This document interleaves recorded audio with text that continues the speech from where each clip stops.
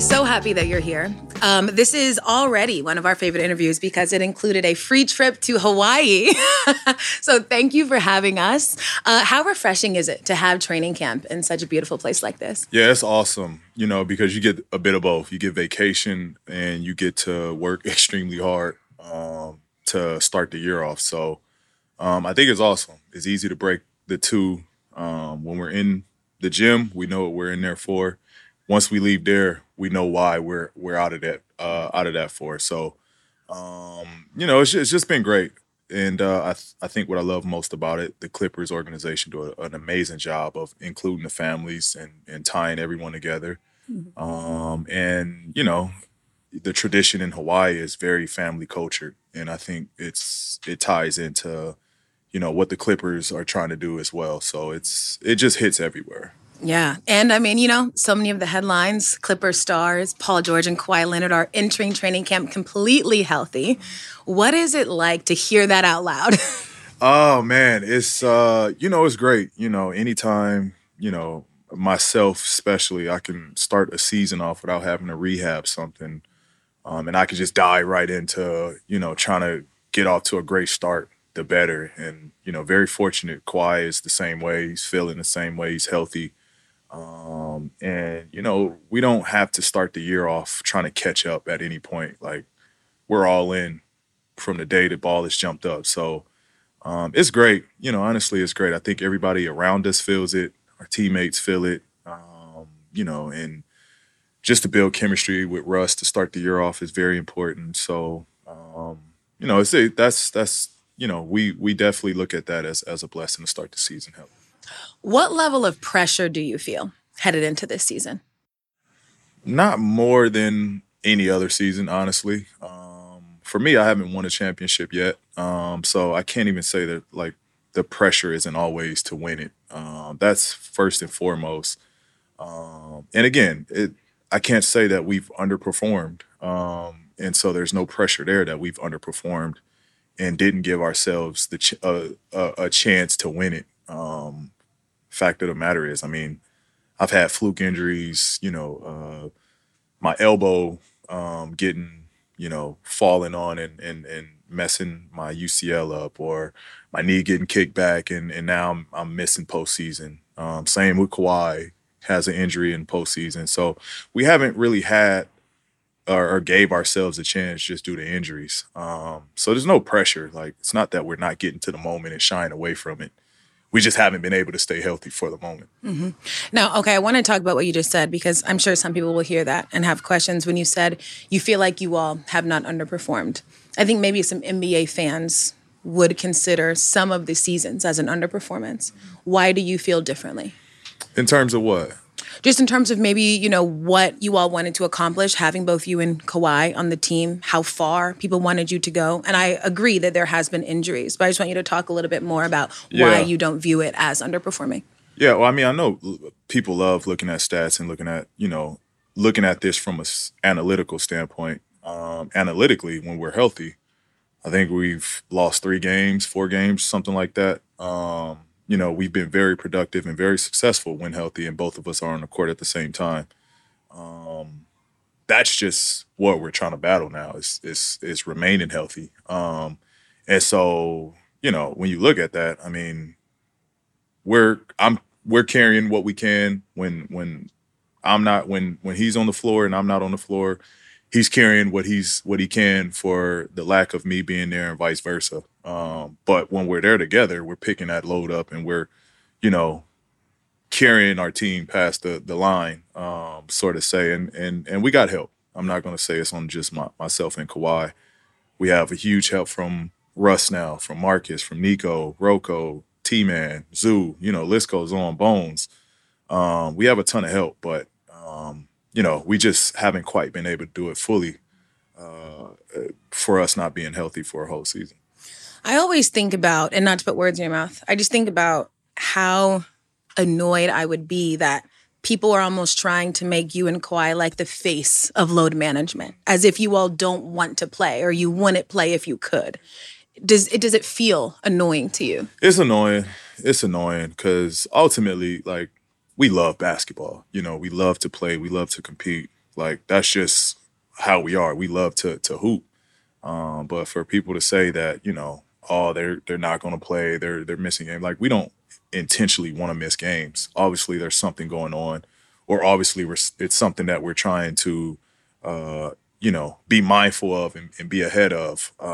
And it's not just us that. It's not just players that's involved on those decisions. It's media or not media. It's medical staff. It's higher ups that have say so in these situations as well.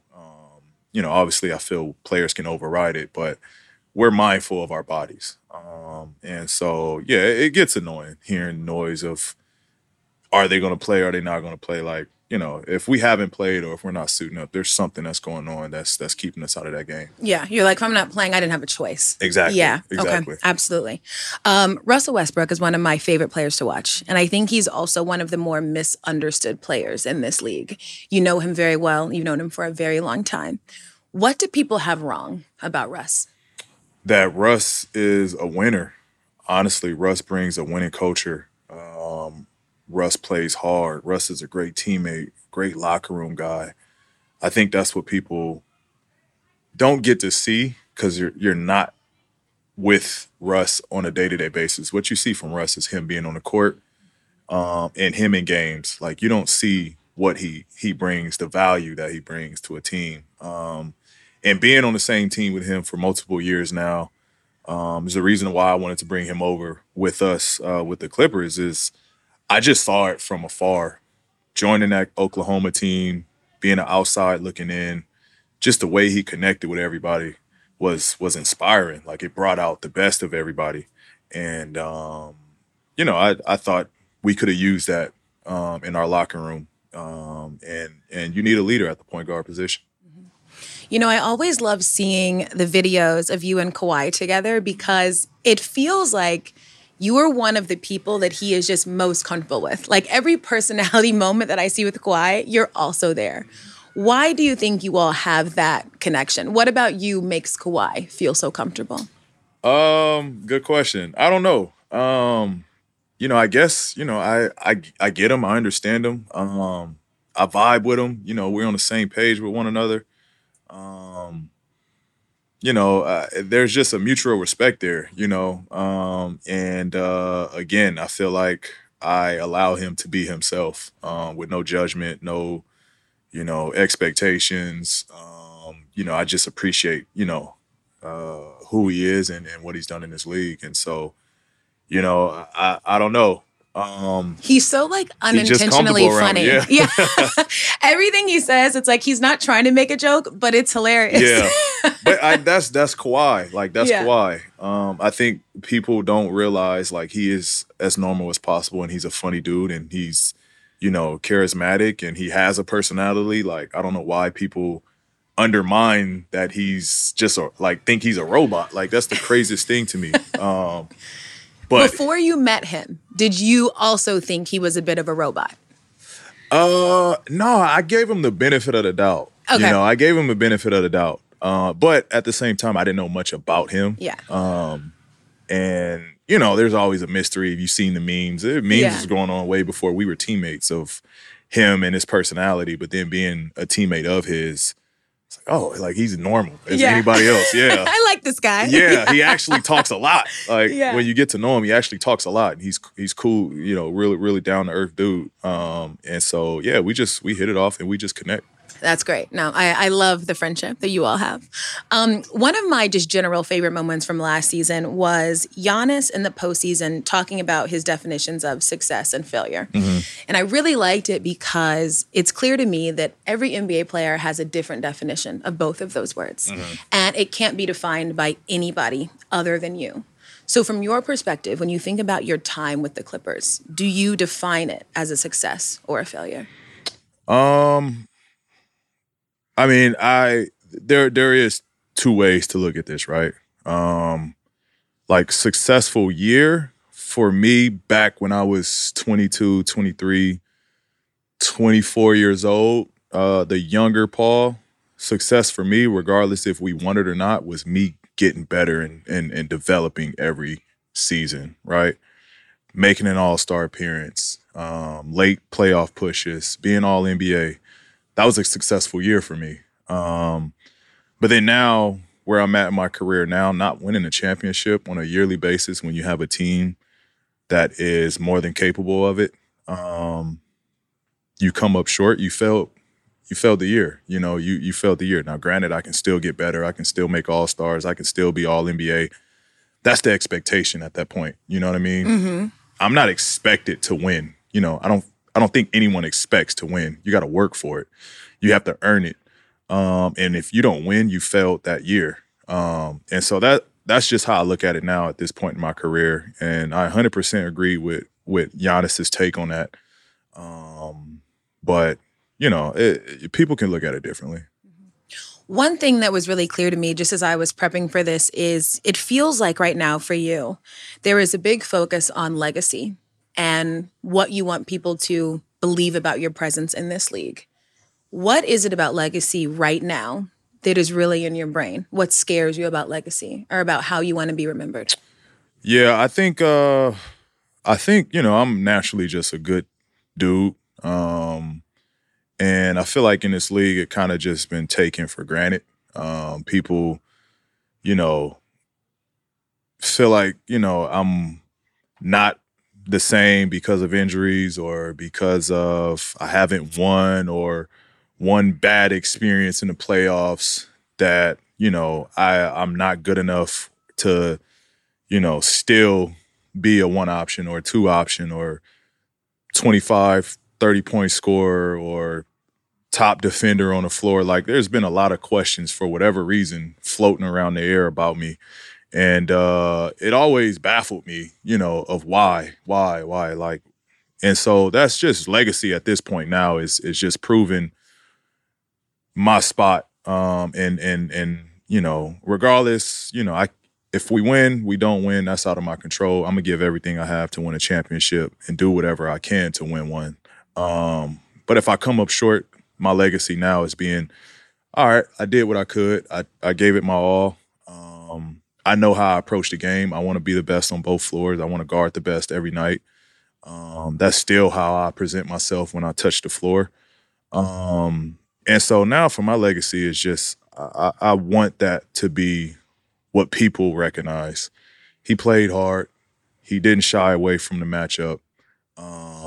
And offensively, he, was a threat. He made the game better.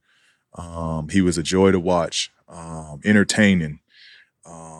And he just played his heart out. And that's just, I'm not taking, no for an answer. I'm not backing down to nobody. And going forward, my presence will be felt on the floor.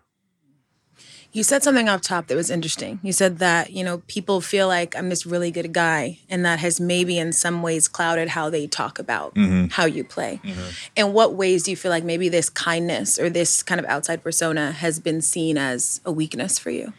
It's just been a lot of barking. For, and again, it's been guys that are in the same position as me. Like, I view like, all right, if you won a championship, you've been to the peak, you've been to the top. I get it. Like, that's where I'm working towards. And I'm not a talker. I'm not the initial. Now, if you say something, I'm gonna say back. I'm gonna say it back. Yeah. I'm a counter for sure. Mm-hmm. And I just feel like that's just where I'm at with it. Now it's just to the point where, all right, like we all gotta like try to get to the same point. We're all trying to get to the top. And so, again, just comes down to the noise that's just been in the league. And, it's been documented. It's been highlighted. I don't have to touch on those. But I hear the noise.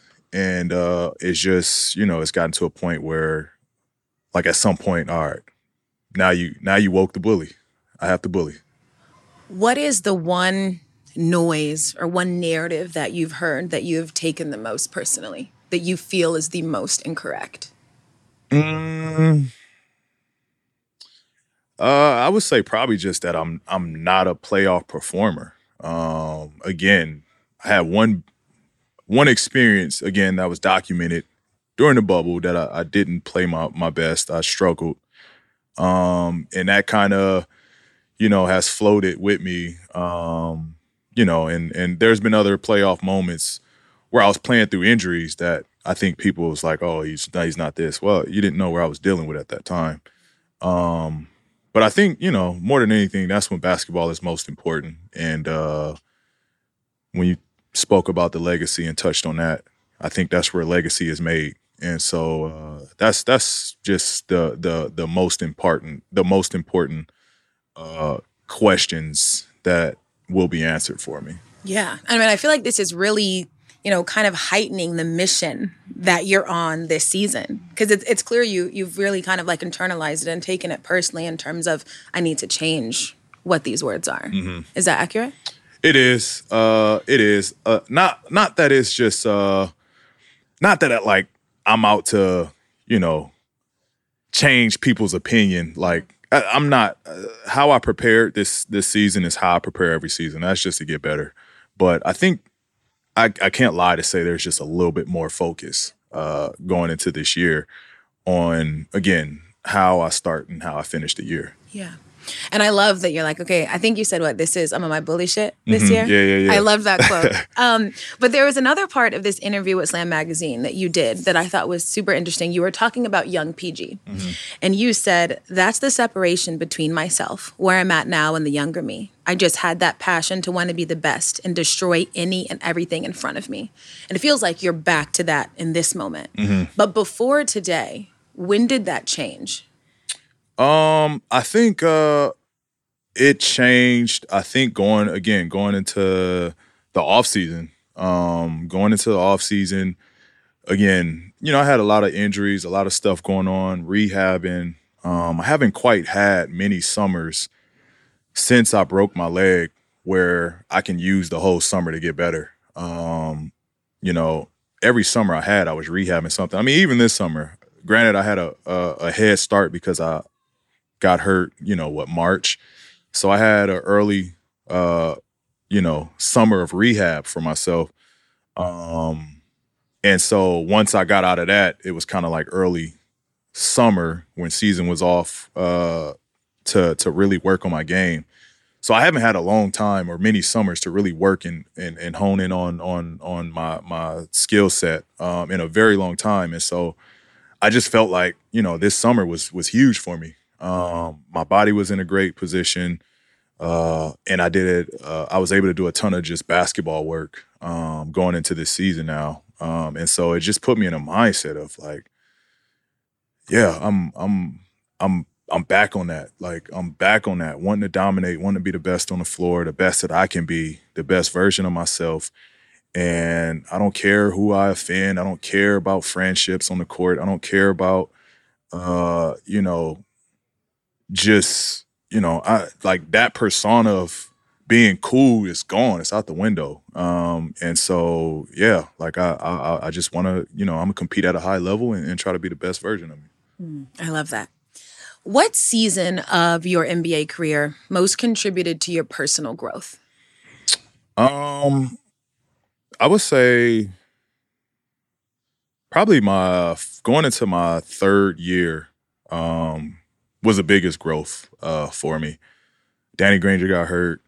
I stepped into the role of being the number one option offensively. And that was just that was a make or break, season for me. I could have forever been, a role guy and never quite met, my peak or the player I wanted to be. Not the player that the Indiana Pacers thought that I would be, but the player that I wanted to be. And I was able to find myself in this league, roll with myself with ultimate confidence. And, I just learned a lot. And so I would say that's when I knew I was ready for any adversity, that I could handle it. And it set myself up for where I am now in my career. Who is that player that you ultimately want to be? And how close are you to that player? I mean, you never know. Like, I have a vision of who I want to be. But that, changes like season to season. Like this year, all right, I want to be better at this. I want to be better at that. but then you go out there, you play, like it might present itself completely different based off how you have to play for your team. I remember when Kawhi went down. I wanted to be, a certain type of player. Kawhi goes down. Now I'm asked to be more of a point guard and get put in a new role, and just a lot more ball handling, a lot more playmaking. And so you just never know where it turns, and you just have to be prepared for whatever it is. And again, I say that to say that year 3 helped me prepare for whatever moment was brought to me to be able to handle that. And so again, to answer your question, I don't know. It always changes. Always just goes back to just wanting to be the best player that I can be, and wanting to challenge myself to compete on both ends at the highest level I can. Mm-hmm. One thing about you that has always, I want to say bothered me, but maybe has always bothered me about the way that people talk about your game is that when they talk about you in the playoffs or they talk about your performances, they're almost belittling the things that you have had to go through. You are really honest about what you went through in the playoffs. You have also been very honest about how hard injuries are for you. And I think that those things aren't always put into account when they talk about Paul George as a whole. I remember I had a conversation with an athlete once just talking about injuries. And he said the thing that sucks about injuries is it feels like your body has betrayed you. And it sticks with me because I felt like betrayal was such like a personified and specific word to talk about an injury. Has that been what it's felt like for you? Like your body betrayed you in those moments? Yeah, it has. And that was the toughest thing for me, because all my life, like, especially since I've been in the NBA, I won't say all my life because I had to grow into my body, and as I got older and stronger, physically I've been gifted to move the way I've been able to move. But since I've been in the league, that's all I've heard. Oh, you're an amazing mover.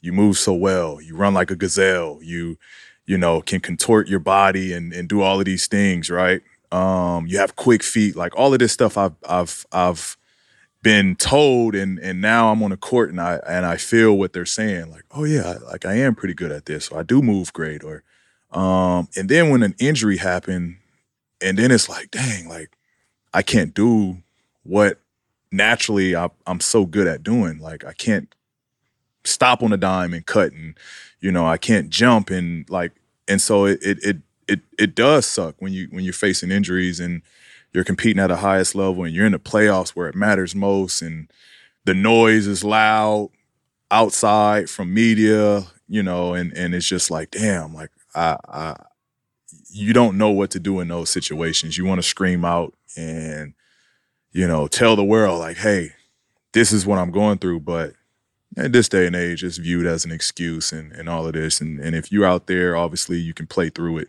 And that's how people view it. But it isn't as black and white as it's that. not as black as white. It's not as black as white. And at times it is tough. I remember the Portland series, I had both shoulders operated on that summer after that season. But going through that moment, like, I didn't pick up a basketball for like 2 weeks leading up into the playoffs. And my first experience is playoffs now. Like, since, getting shot up and taking medicine to get through the pain and stuff like that. So, and that's just what guys go through. And I think people don't understand that.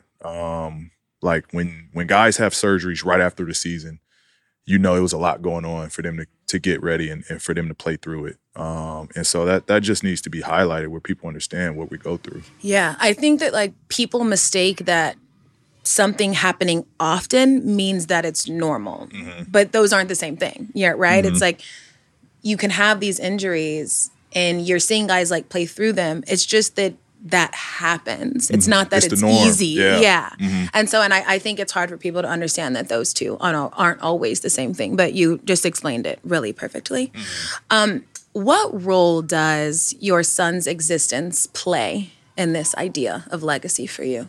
Everything. I mean, hopefully I can continue to play another at least 4 or 5 years to the point where he can watch and realize, all right, dad was an NBA guy, really good in basketball. Like, hopefully that there's a world for that, right? And so, everything I do at this point is, I want to make him proud. I want him to be a great influence on him. And so he's everything to do with my legacy at this point, because I want to set the bar for him to go after. If he doesn't become a basketball player, so be it. That's not where our relationship will ever end on. But if he does, I want it to be a mark where it's something he chases, something he's after. Obviously, I want him to be different than me. I want him to be the man of his own right.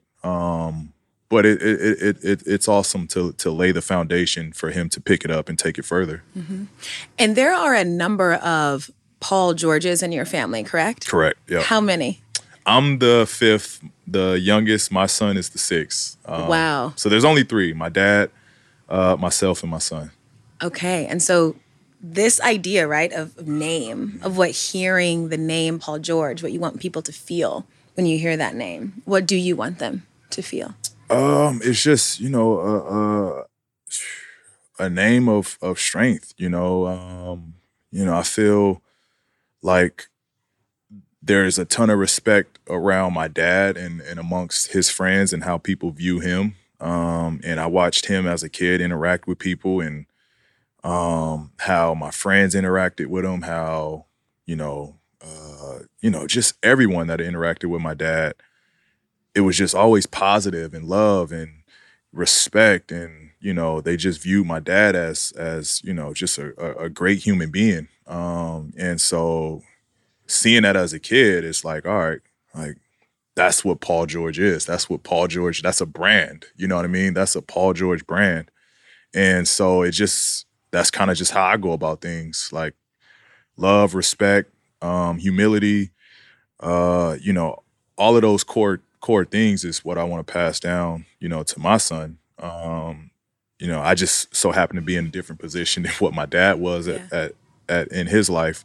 But all of the core valuables should still stick the same, and credit my dad for that.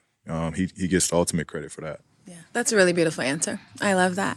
I know that you are a big gamer. Ronnie 2K was recently talking about you and NBA 2K, and he said that he's not sure if you're the best NBA 2K now. Did you see this article? Not sure. I didn't see that. He said he's not sure if you're the clear cut anymore, and he actually said he doesn't know if Devin Booker is better than you. Well, only one way to find out. Would you play Devin in an NBA 2K game? Nah, we gotta check Rock differently. Okay, well, after that, would you then play? Nah. Okay. Nah. So I'm asking this because as a media member, I know what it can be like to do a show and somebody has a thought about the show that you did, and then you're like, well, what do I do now? Mm-hmm. I know that obviously you and Devin had this moment about the Klay Thompson interview. Mm-hmm. Is there anything that you would want to clear up about that moment? Have you all been able to speak? Is the root of this that?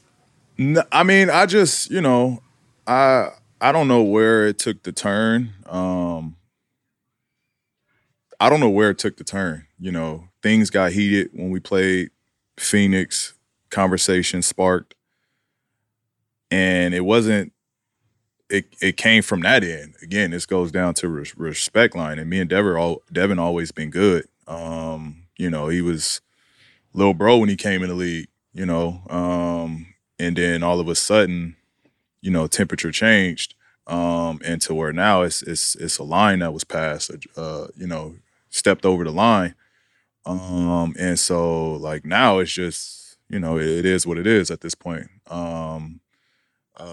But, to go off that question, it was just, me asking Klay, he said, obviously it was about that moment, and I forget what question I asked him, but his answer was his answer. I wasn't looking to, if you've watched the pod, I'm never looking to do clickbait stuff or, have someone say something that's going to raise questions.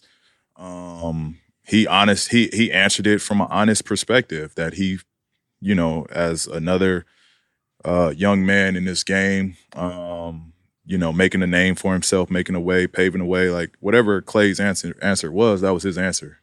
Cool. I wasn't looking to pick or dig. I would have said something myself if that was the case. But again, he took it upon himself to be seen or heard in that moment. Cool. Now it is what it is. It's stuck. If it's up, then it's stuck. No, I mean, I get it. Like I said, I have somewhat been in that position before. I think you're great. I think Devin is great. I would love for there to be some sort of, resolution. But as you said, things can always be resolved on a basketball court. So absolutely. So I totally get it. Last one for you. I read something where you were saying that, winning a championship with the Clippers would far outweigh winning a championship with something like with the Lakers. And I know obviously that is your goal this year, is to win a championship. Mm-hmm. Why does winning one with the Clippers mean a little more to you? I mean, just because it hasn't been done. It hasn't been done. It'd be awesome to be that group. And for a lot of reasons. I mean, Clippers, I feel like have been through a lot of bad luck, whether it's injuries, whether it's playoff bad luck of, being up 3-1. I know I've been a part of some of that. But I just feel Clippers, with all the bad luck that they faced, the adversity the organization have been through, it'll be nice to kind of be, that sunshine for an organization. And to be remembered as the first group to raise that banner for the Clippers. There's a unbelievable community, unbelievable fan support from Clippers. And we feel it. We feel it. We feel how bad Clipper Nation wants to win. And we want to be a part of that. So I think that's what raises or bring value to me to win it with the Clippers. Amazing. I love that. Well, I didn't get a chance to talk to you about your podcast, but before you go, I do just want to say that I think what you're doing is super important. I love that you're using your voice in this way and also giving other people a platform to use their voice too. So I hope that you continue. We are avid listeners and truly enjoy it. So thank you for coming on my show. Yes, I appreciate it. Absolutely. Podcast P episode or season 2 is coming soon. We love that. Stay on the lookout for that. Okay. A lot of great guests will be on that card as well. So thank you. Of course. Thank you. And again, hey, thanks for the trip Free to trip. Hawaii. Thanks, Clippers. Thanks, Paul. Yeah, I appreciate it. Thank you.